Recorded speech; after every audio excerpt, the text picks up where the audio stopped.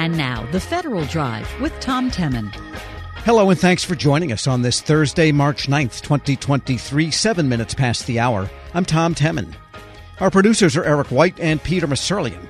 Our digital editors, Daisy Thornton and Robert O'Shaughnessy. Coming up in this hour of The Federal Drive, we'll explore the back to the office question. The trouble with online meetings is online meetings, plus why the District of Columbia wants the federal government to fish or cut bait. Those stories and much more ahead during this hour of The Federal Drive. But first, the Treasury Department's Bureau of the Fiscal Service recently launched a government-wide marketplace for agencies looking for financial management services. The Bureau says it exceeded its cost savings goal by having more agencies adopt shared financial services. Federal News Network's Jory Heckman got an update from the Bureau's Commissioner, Tim Gribben. The vision for the marketplace is for us to offer solutions and services that comply with financial management standards and other common capabilities across the financial management sector to make it easier for agencies to focus on their unique needs that support their missions through a common set of solutions. And we also are looking at the marketplace to add value to agencies by helping with that acquisition process to make it more efficient and better value in terms of being able to execute on an acquisition faster. So the marketplace was launched in December of 2022. And in the marketplace, what you find are the three federal shared service providers, which is Treasury's ARC, our Administrative Resource Center, the Interior Business Center, and also Transportation's Enterprise Service Center. So part of the marketplace is what do federal shared service providers offer? And the other part of it, and this is what's really exciting to me as well, are the commercial providers who are available. And we already have three commercial providers that are offering their services on the marketplace: CGI Federal, HIC International, and just as of this past week, a company called eMentum. We have additional vendors that are going through the onboarding process. And so these vendors are offering financial management solutions and services that agencies can use today. And they are vendors that then you can easily procure through the GSA marketplace. We have the marketplaces open for solicitation of the core financial systems that will be cloud-based solutions using these standards, these federal standards. That solicitation is open now, and we expect to have those vendors available by this summer. So that's also very exciting for us to envision what this marketplace is and having solutions already appearing on it. We are continuing our mission to provide exceptional operations and financial management services that agencies and the general public need. So from the FMQSMO standpoint, we plan on adding more vendors to the marketplace. We're looking at our payment integrity tools, providing a more robust and integrated payment integrity experience. That's really what our focus on is the next year or two as we look at further expanding the digital collection solutions that we're able to offer.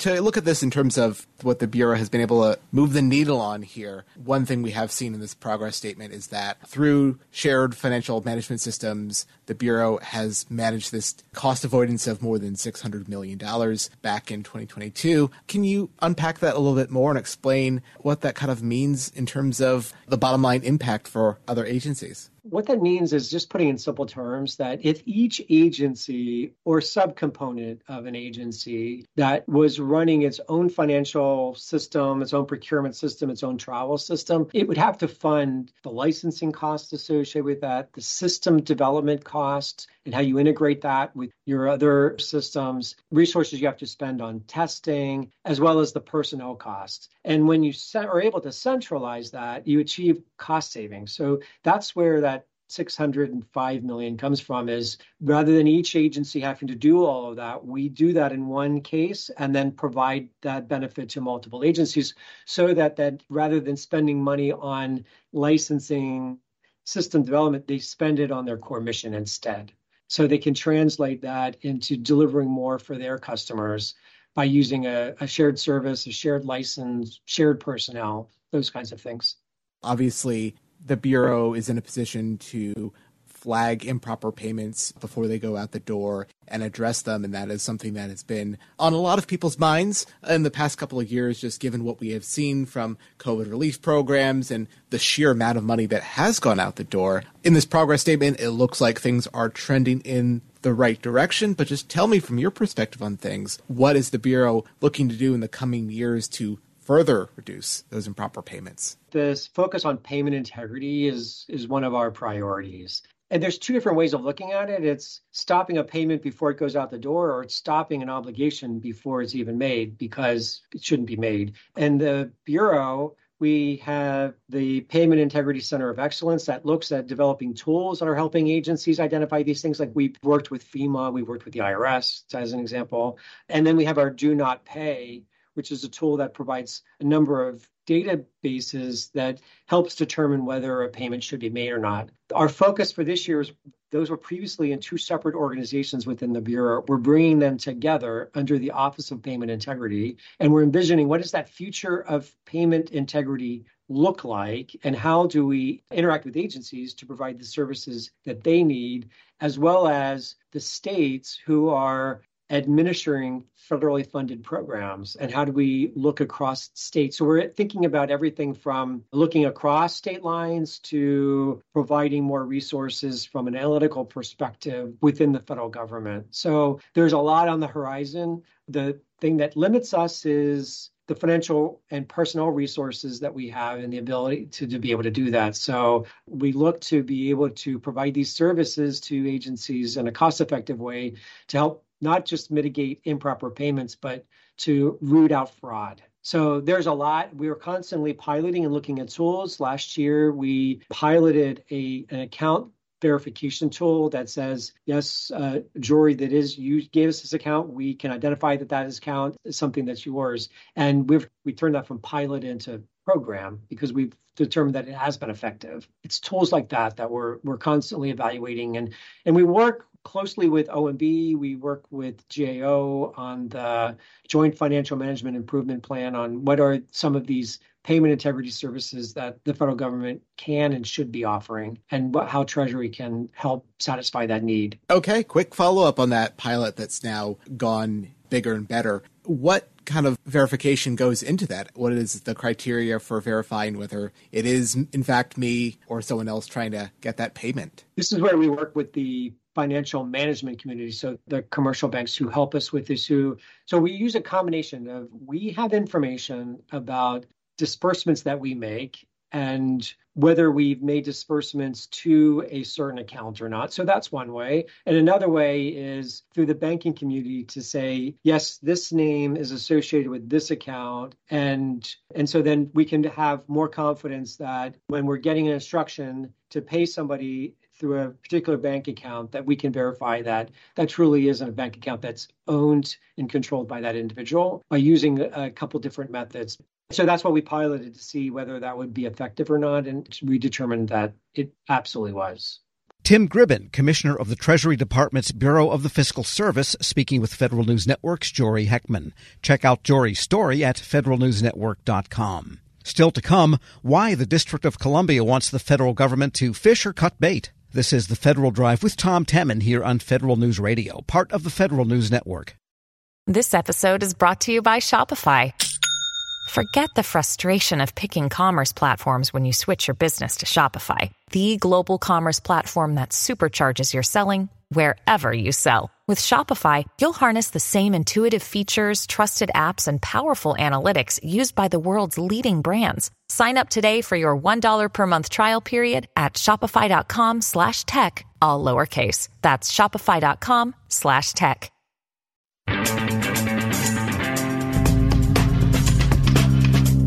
Welcome back to the Federal Drive with Tom Temin here on Federal News Network. The mayor of the District of Columbia recently urged the federal government to get its people back into their offices or give up millions of square feet. The city has ambitious economic goals that could, in its view, make better use of that space. For details, we turn to D.C.'s Deputy Mayor for Planning and Economic Development, John Falchicchio. Mr. Falchicchio, good to have you on. Well, thanks so much for having me. And just maybe if you would zero in with more detail on what the city would have in mind potentially for I guess, mostly the leased space that the federal government now occupies, that is to say, pays rent on, but doesn't have any people populating. Absolutely. So, what we are first and foremost, our ask is for the administration to bring federal government workers back and do so by having an enterprise-wide policy on return to office. So Mayor Bowser is a chief executive herself. She has 37,000 employees. During the pandemic, 40% of those employees were in person. They had to do their work in person. So that means 60% of her 37,000 person workforce is able to have a flexible work schedule. And what we've done is we've said enterprise-wide, 3 days in the office and up to 2 days of telework. What we want the federal government to do is have a similar enterprise-wide policy so that every agency isn't trying to leave it to itself. Now, what we know is that the federal government hasn't brought people back in the same way that we have. And so that leaves a lot of office space that isn't being utilized that we can either utilize ourselves, work with nonprofits to fill it. And so we get that vibrancy that you would have in having more workers in the office. Right. There's a couple of issues. One is the space itself that could be repurposed for the types of businesses and nonprofits you want to kind of engender in the city. And the other is the street traffic itself with the food vans and the small restaurants. It's kind of a wasteland in many ways in some stretches because there's nobody to have breakfast and lunch at these places.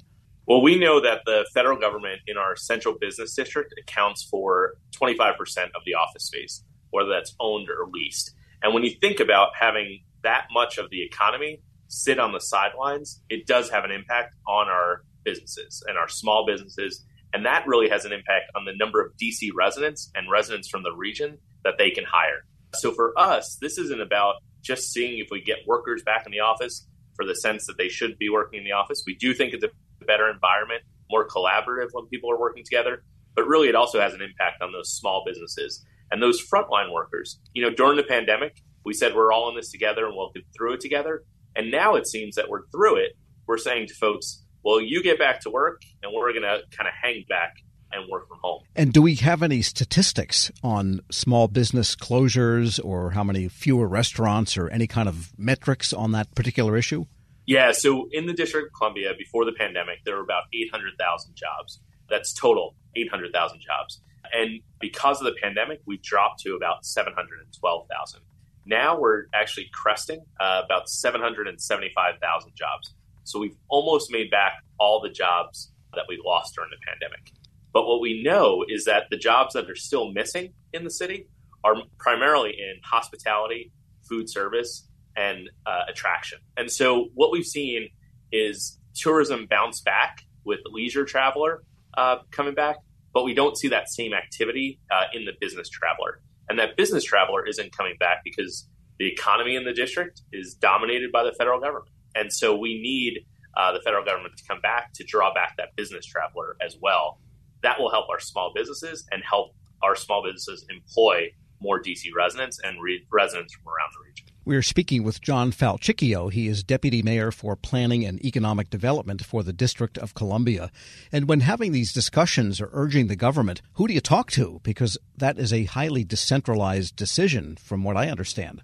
So far it is, but the federal government also has ways to implement government-wide policy. And so we talk to partners at the Office of Budget and Management, Office of Personnel Management, GSA, because those are really kind of the three organizations or entities that'll help the president make this decision. And so what we're really asking for is that enterprise-wide policy that makes it clear for agencies. Now, even with our policy in the District of Columbia government, the policy, again, 3 days in the office, up to 2 days work from home.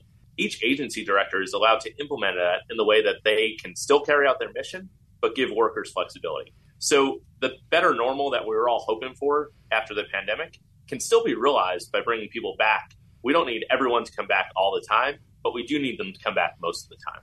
And what is your sense of how the government compares to the other big occupiers of D.C. space? And I'm thinking primarily of law firms. There's a few of those down there. And then also the big nonprofits, the AEIs, the Catos, the ones that occupy, big buildings, the Brookings, those kinds of groups. Yeah, so over the last couple of months, we've actually seen a couple indicators that show that there is activity happening. So we track that in metro ridership, whether it's rail or bus. We also have some indicators of office utilization. And that's kind of ticked up over the course of the fall and into the, albeit mild, winter that we've been experiencing. And so really what's missing is that rush of people that can only come back if there's an enterprise-wide policy by the federal government. Got it. And just a quick question on the number of jobs. You say you're cresting around 775,000. The population is around 700,000, I think. So Do we know how many of that come and go? Because you don't have 725,000 descend on the city every day. What's the number that balloon in and out each afternoon? Yeah, so pre-pandemic, we actually, of all major American cities, we were the one that grew by the most during the day per capita, right? And we really need to experience that again in order to realize our economic potential. And so the federal government could be a big partner in that by bringing workers home. And really what we've heard from some of our partners in labor unions who represent office cleaners and office security officials and others who are in that space, real frontline workers. And they're being impacted by fewer office workers coming back. Yes, in fact, the SIEU itself, to name one of a few, has a really big building in the district, and those are not the people they represent that work in that building. I wonder what their population day-to-day is of people in there versus their teleworkers. Do we know? Yeah, so I don't have that data in front of me, but what I do know is one of the things that kind of going back to what the mayor said in her inaugural address was that there's an opportunity, too, for us not just to talk about bringing folks back, but if folks are not going to come back and there's less federal office space needed, we have a great opportunity to partner with the federal government like we have on big real estate projects like St. Elizabeth's and Walter Reed and Hill East to do kind of a scatter site approach across our downtown to take sites that are underutilized and bring them back to productive use. Yeah, like the Southwest, too, that area. Yeah. And, one of the sites, and I know this is a site of contention in the region, but where the FBI lands, wherever it lands, and it seems like it'll land in Maryland or Virginia with an executive office being here in Washington, D.C., that tract of land on Pennsylvania Avenue creates a great opportunity for us to do a mixed-use development with our partners in the federal government and draw more residents downtown. One of the mayor's goals in her comeback plan is to attract 15,000 more residents to the downtown to make it more vibrant. Yeah, because right now that FBI headquarters, the way it's situated, you've probably walked by that building as I have, and in the winter, it's like walking in Pyongyang. It's just an empty, windswept, forbidding place with concrete rising on either side. Well, we are just a few blocks away from the FBI headquarters, and one thing I will tell you is that it does seem that a lot of their folks are in the office and working. I know it because I see them at the lunch counter often, and they make the lines a little bit longer because they come back. That's the kind of leadership we need to see at the federal government agencies. And a lot of that, I think, is because that's a mission that you can't carry out by everybody being separate. You got to bring people back together to collaborate, to work together, to mentor. And that's what we think more federal government agencies should do. And what about traffic and automobile movement? I know everyone has this great ideal of green inner cities, but the fact is lots of people drive down, and it's getting, tougher to get through some of these areas. Even the outlying counties are taking some of these measures. And that really mitigates for people to stay home. Yeah, so what we've seen is some utilization actually of our bus is starting to come back. Actually, it's at about 77% of pre-pandemic levels. Where we see a lack of ridership is on the Metro Rail. So we got to do more to attract riders back to Metro Rail. That will help us with the traffic issue. The other thing is that Metro is doing a great job over the last few weeks of bringing more cars into service, and that allows them to run more frequent service. And so as that progresses, we think that the riders will come back as well. No chance of bringing back 14th and a half Street. So we think that I miss that street. We got to get more people onto Metro Rail. That's the best way to kind of take some pressure off the roadways. All right. John Falchicchio is Deputy Mayor for Planning and Economic Development for the District of Columbia. Thanks so much for joining me. Well, thanks again for having me and appreciate the conversation. We'll post this interview at federalnewsnetwork.com/Federal Drive. Subscribe to the Federal Drive wherever you get your podcasts. Still to come, Washington's D.C. commercial real estate industry is also wondering whether feds will return to work. But first, the trouble with online meetings sometimes is online meetings. This is the Federal Drive with Tom Temin here on Federal News Radio, part of the Federal News Network.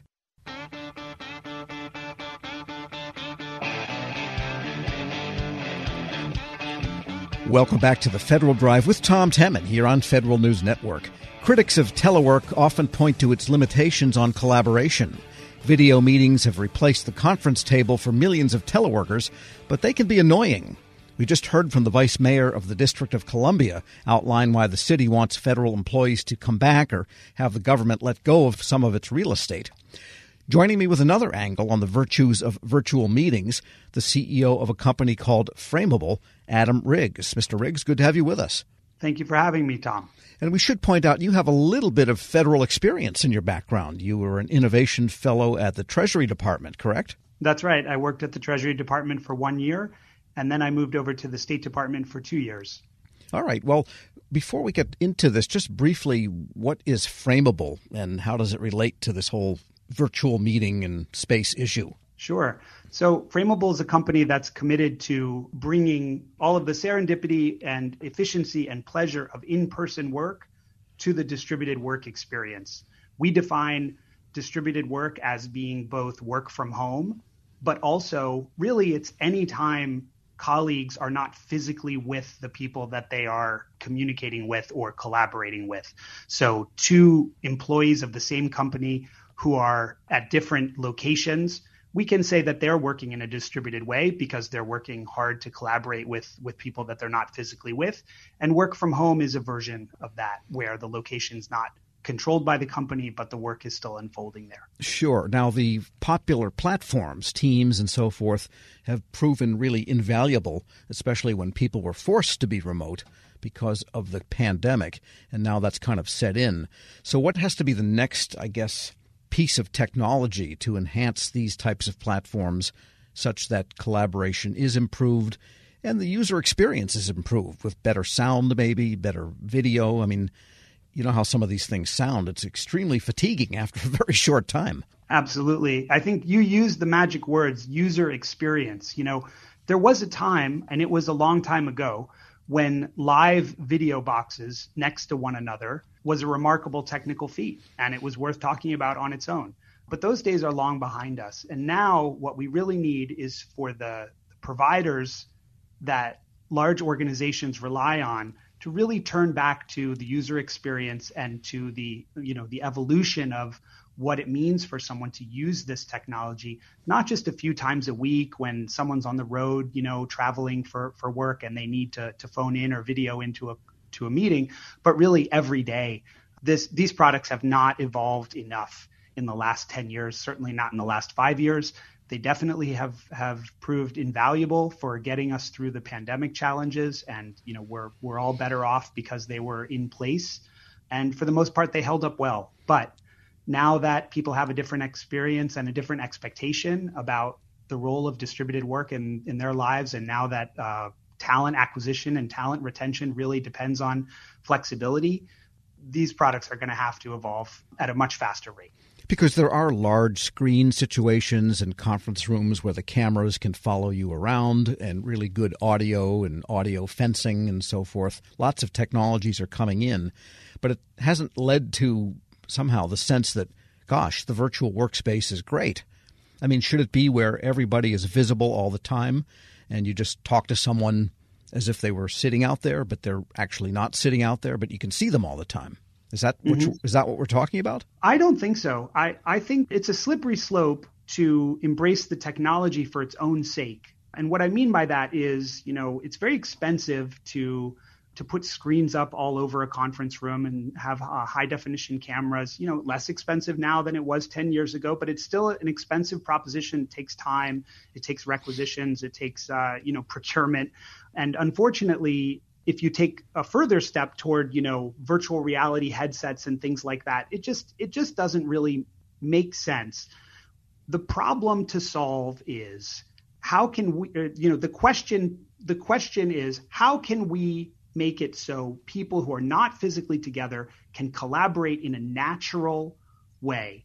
A natural way means a full spectrum of scheduled to unscheduled interactions. Now, that does not mean you always need to be visible. It does not mean you always need to be on camera. It does not necessarily mean anything.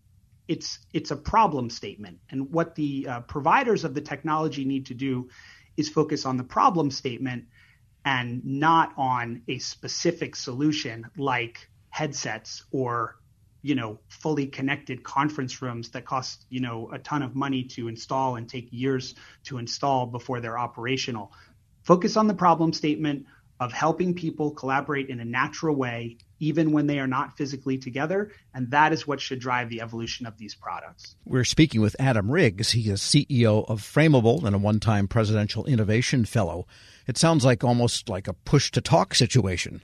That's an interesting technology. That is something that, those of us who are old enough to remember the first versions of cell phones, we got to play with that a little bit. I think there is something attractive about the on-demand nature of that, but there's a cultural piece there too. Sure. When you're in a physical office, you have an expectation or at least an awareness that people might approach you in an unscheduled moment to ask for your help or ask you to look at a piece of copy, a piece of a document, a design or something that was not on your calendar. When you're in a physical office with a bunch of other people, that is something that could happen at any time. It could be a colleague, it could be someone who works for you, or it could be your boss. So one of the most interesting things that's happened in the last couple of years is that people have evolved a very different sense of privacy and an expectation of privacy working remotely. I mean, if they are in their home, this is a private space. And so the idea of being interrupted by a work colleague in your home is a bit disorienting. I mean, you are working. It is work hours, and I am here at my desk doing work.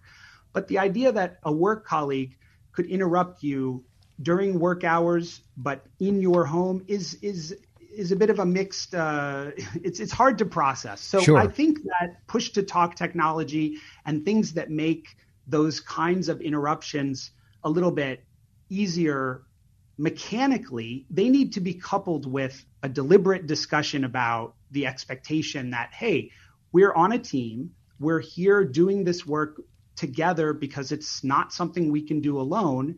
And when we're physically together, we are committed to helping one another. And, within reason, we are available to our colleagues to help them. And some part of that leaning into collaboration and being helpful to colleagues, I think does have to move into the approach to work from home that people have. If they insist on all of their interactions being scheduled and on their calendar, it's going to continue to feel disconnected. Sure. And that's the thing people really have a hard time with remote work. Because there are non-video options like Slack, which has gotten really popular. And I think Microsoft ended up owning that too, didn't they? And you can make video calls with Slack. They're not high grade, but you can also text someone. So is that what you have in mind, or is there some bigger picture? I have the sense what this looks like. Well, we have a version which is different from Slack. Slack was purchased by Salesforce, not Microsoft recently. Slack is, it started off as a text chat client.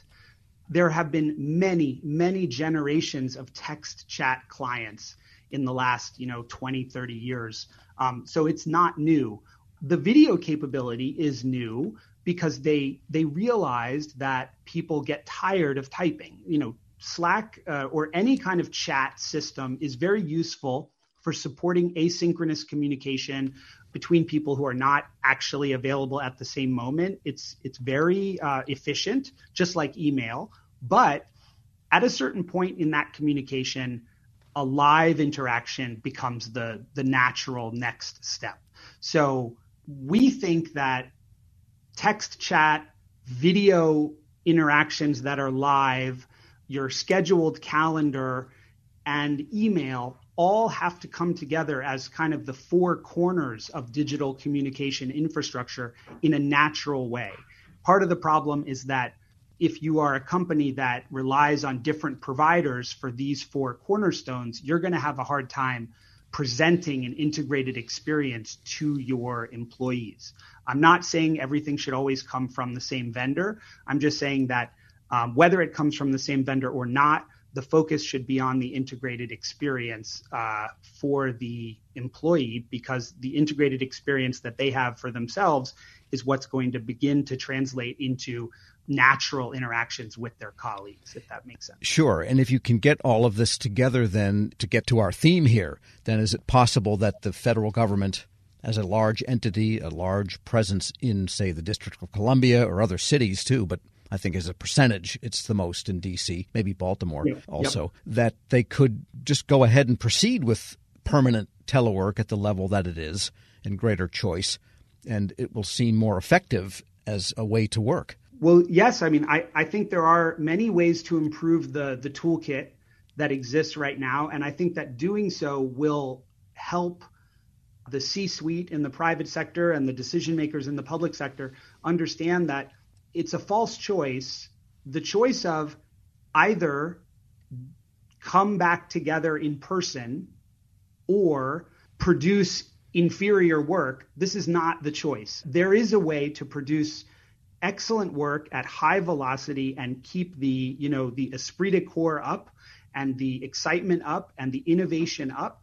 But you have to look at the tools that you're providing your team and your workforce, and you have to be realistic about what's possible. So if the decision makers are not willing or able to take a fresh look at the tooling, then it's possible, and especially if they have a huge real estate commitment, that the most logical thing that they can do is just insist that everybody come back to the real estate footprint that they've invested in.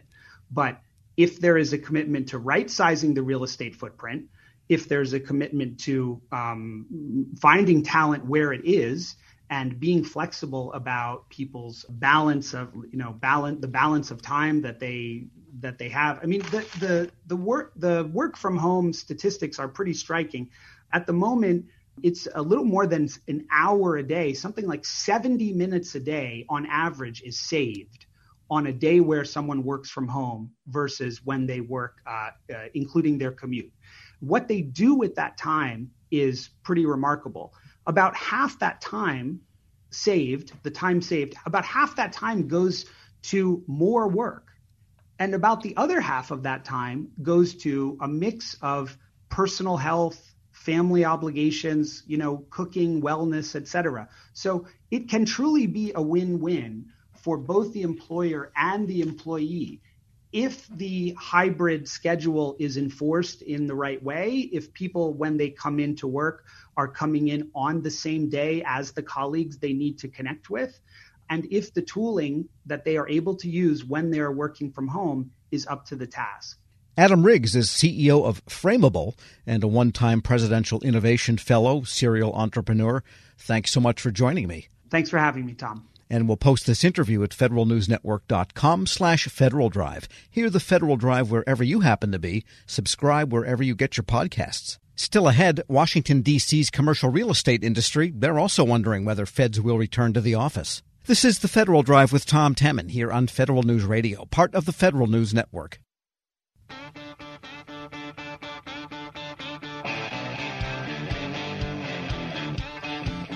Welcome back to the Federal Drive with Tom Temin here on Federal News Network. The ongoing question of whether federal employees with offices in the District of Columbia will return 4 or 5 days a week, it's not just a matter of restaurants and retail stores. The commercial real estate industry, which houses all of these elements, is also looking at a cloudy crystal ball. Joining me with that point of view, Jones Lang LaSalle Senior Managing Director, Howard Traul. Mr. Traul, good to have you on. Great to be on, Tom. Thanks a lot for having me. And just give us a sense, if you would, of how big a footprint the U.S. government has in the district in terms of number of leases and square feet. Yeah, right now, GSA has 184 active leases within the District of Columbia. Those 184 leases account for about a total of 17.5 million square feet. Wow. Is that the biggest lessee in the district? I believe it counts for about 20% of the total square footage of office spaces in the district. Probably a little bit more than law firms even, which is a big footprint. Yeah, absolutely. All right. And just generally, commercial real estate in the district since the pandemic came and mostly went. What is the state of the health, would you say, of the commercial real estate industry? We've been up and down. Vacancy is still very high. I can tell you that for sure. The highest it's been in quite a while, and it remains high relative to pre-pandemic levels. But you caught me on a good day because there actually has been, in the last, I'd say, month or two, a decent amount of activity in the GSA world, at least. Active procurements. I'd say, right now, GSA is out in the market with over 30 leases, 30 active procurements. That's great for the market. Well, then I guess to a building owner and to a broker such as yourself, it really doesn't matter whether people come in or not. As long as the lease is being paid, it might even be less headaches if fewer people are in there. I wouldn't exactly say that, Tom. No, I mean, a lot of these leases are much smaller than we've seen. That 30, that is a lot of churn, I'd say.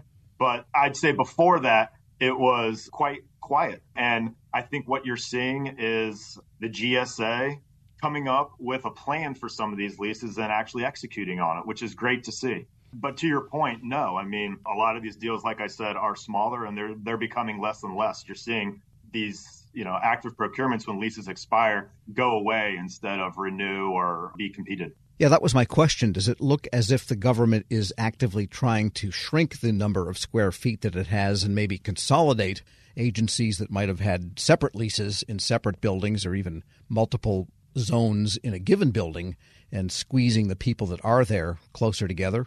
Yeah, I mean, the short answer is yes. With the large leases that you're seeing in the area, prospectus-sized leases that the GSA has to request from Congress to move forward on, they're shrinking by 20%, if not more. We're seeing up to 50% of consolidation with these shrinking footprints.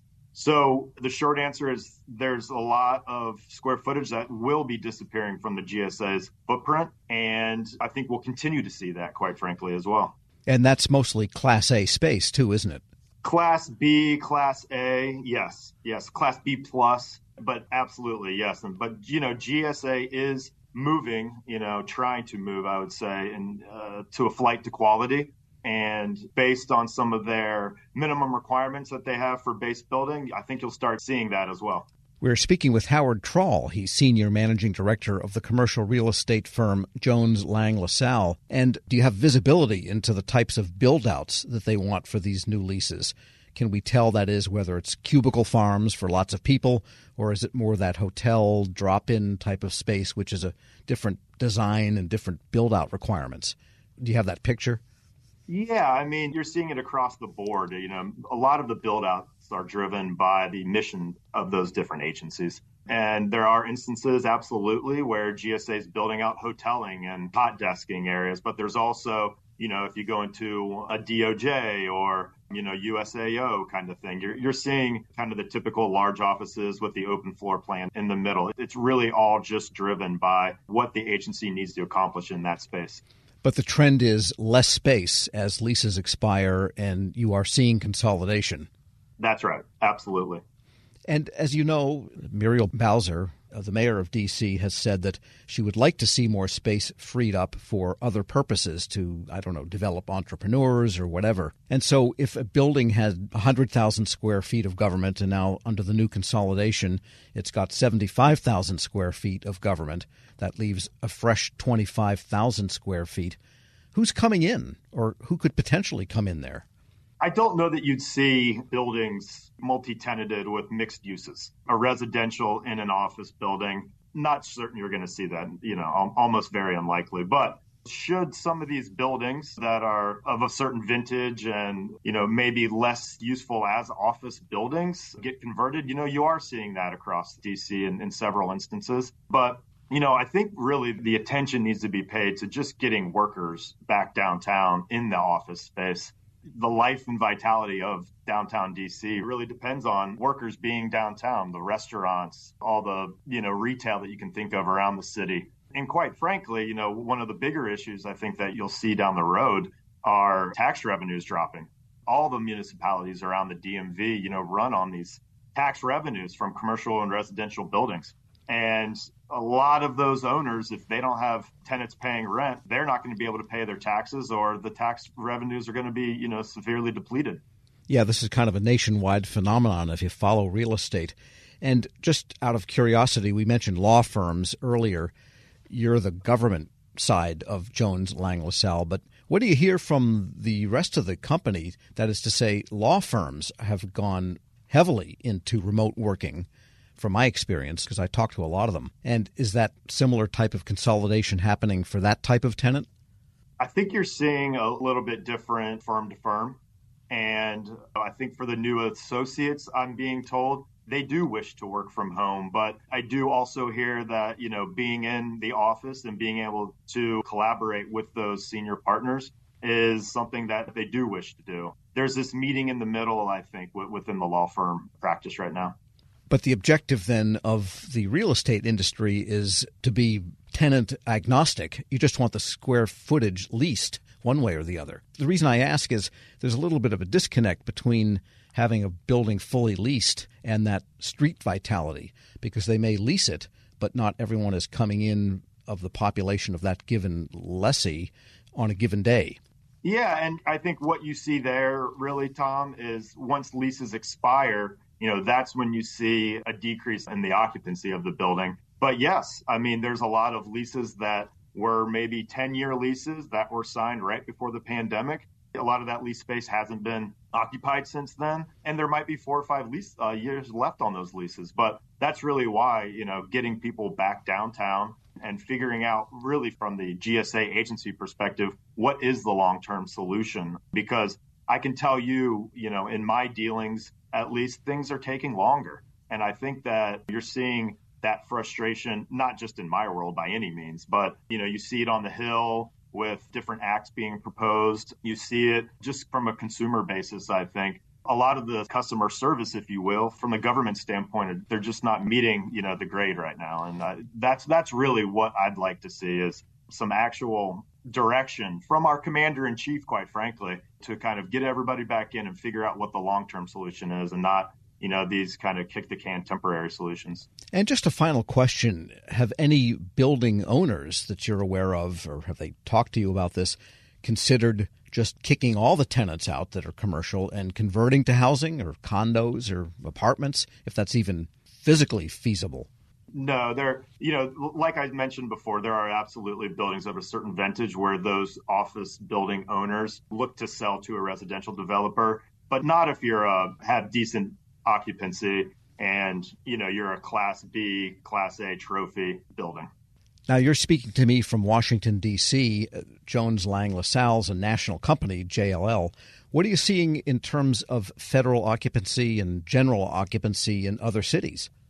From the federal standpoint, I speak with government employees and brokers and building owners, and I do see outside of the D.C. metropolitan area a lot more people in the office working, regardless if it's a very vanilla office job or something that maybe is more mission related. For whatever reason, outside of the DMV, I'm just hearing and talking to people more that are in the office versus out of the office. Howard Trawl is Senior Managing Director of the commercial real estate firm Jones Lang LaSalle. Thanks so much for joining me. Thanks a lot, Tom.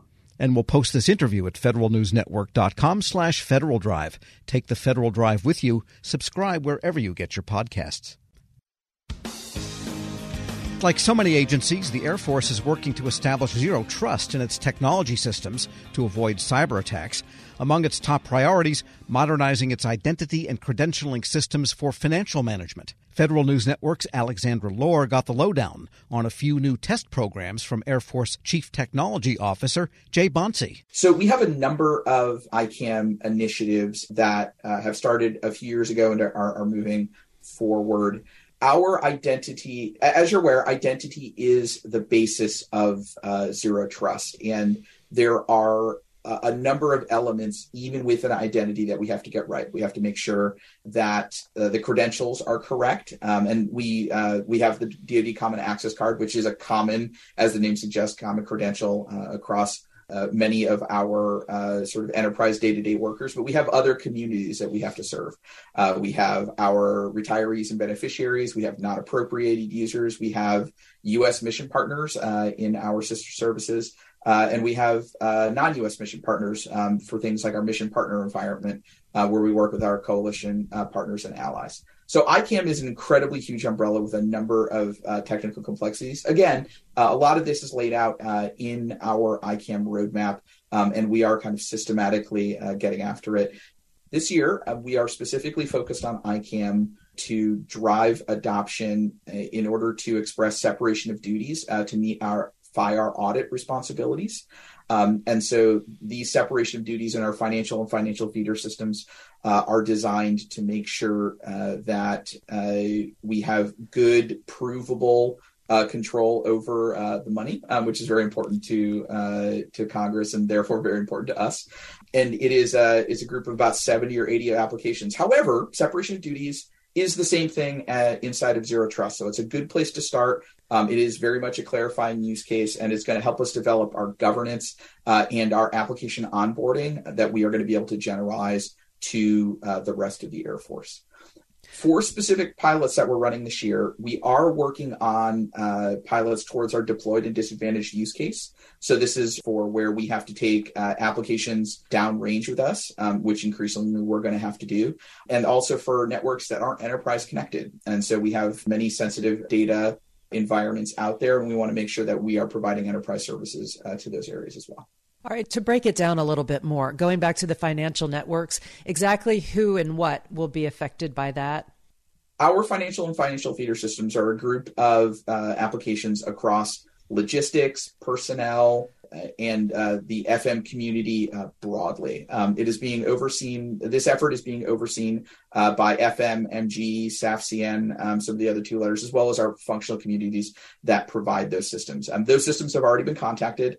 They know about their FIAR audit responsibilities, and we are working through them systematically to help them identify where they need to separate duties, where inside those applications we need to make sure that we're enforcing to make sure sample things like if you put in a purchase order, you can't approve it, those types of sample motions. And again, this is part of the motion broadly about Zero Trust, right? We have to develop services that make it easy to make sure that you're answering these security and auditability concerns. And then also the application has to do the work to come on board. And so we've provided the services necessary to do that, and we're providing support to help coach those applications through that transition. All right, and how about the staff you need to administer the new programs do you have? Do you have enough trained staff who understand how to use it? Is it something that won't be that difficult to jump for staff? Tell me a little about that. There's a lot to unpack inside of staffing, specifically around identity. Identity is an incredibly complicated topic. When we talk about what best practices are, we're still developing that, and we are still staffing up our major ICAM initiatives for this year. When we talk about the staff needed to onboard applications, a lot of those are going to be, contractor staff as we go through and go app by app, refactor where necessary, allow them to consume modern identity where available, potentially move to the cloud depending on those applications. And in particular, inside of the FM ecosystem, there are a number of large ERPs and other very big, very complex applications that are constantly being worked on and constantly being modernized. We are still working on a path to production for our ICAM enterprise stack and the enterprise service, so that we do have good operational control in the 16th Air Force of identity as an operational baseline for the Air Force. Again, this will play into what our concept of operations and concept of implementation is for Zero Trust broadly, but there is a defined path to production for that, and we're going to be helping to get our operators up to speed and smart on that, so when it hands over to them, they'll be able to take and run with it. Are there more challenges to identity and verification outside CONUS? So again, touching on some of the community elements that we talked about before, non-appropriated users, right? So if you're a contractor over in USAFE or you are a foreign mission partner, there are different classes of identity verification based upon the NIST standards for what we do. We are architecting our enterprise services with certain identity verification elements in place. So our A1 community today has products within their deployment, which do handle verification for retirees, beneficiaries, wounded warriors, etc. As we navigate the mission partner environment where we have coalition users, some of that is based upon the individual relations that we have with those partner nations and how they bring identity to the fight. It's a very complex topic, but it is something that we are tracking. But broadly, the way that the policy from NIST and others is outlined is you don't always need perfect or rock solid identity verification to be able to transact certain things with the government. So if you have to log into a system, for instance, if you're a local contractor and you need to be able to do business with us, we do need some basic identity verification, but it doesn't have to reach the highest levels within the NIST standard, that, the same level that you would have to be issued a DoD ID. And so it is a complex space. We do have it. It is pretty well enshrined in policy. And as we continue to address community by community going forward, we are making sure that those credential and those identity store provenance items for when you begin to conduct business with the Air Force, that is covered by enterprise services. If you could name anything or any group of things that you say, this is really a new thing, what have you got for me? Things that are going to be novel and hard for us are going to be deployed and disconnected identity is going to be a challenge. We know that non-person entities, really getting that right for how that connects between our highly sophisticated DevSecOps ecosystems, as well as our platform deployment ecosystems, our cloud ecosystems, trying to get all of our non-person entities into a coherent end state. That is also going to be a challenge because the product landscape requires a lot of integration on that today. Air Force Chief Technology Officer Jay Bonsi speaking with Federal News Network's Alexandra Lohr. Check out Alex's story at federalnewsnetwork.com. Still to come, why the District of Columbia wants the federal government to fish or cut bait. This is the Federal Drive with Tom Temin. For the latest updates, stay with federalnewsnetwork.com or follow us on Facebook, Twitter, and LinkedIn. Up next, the top national headlines from CBS News and the Federal Newscast. I'm Tom Temin.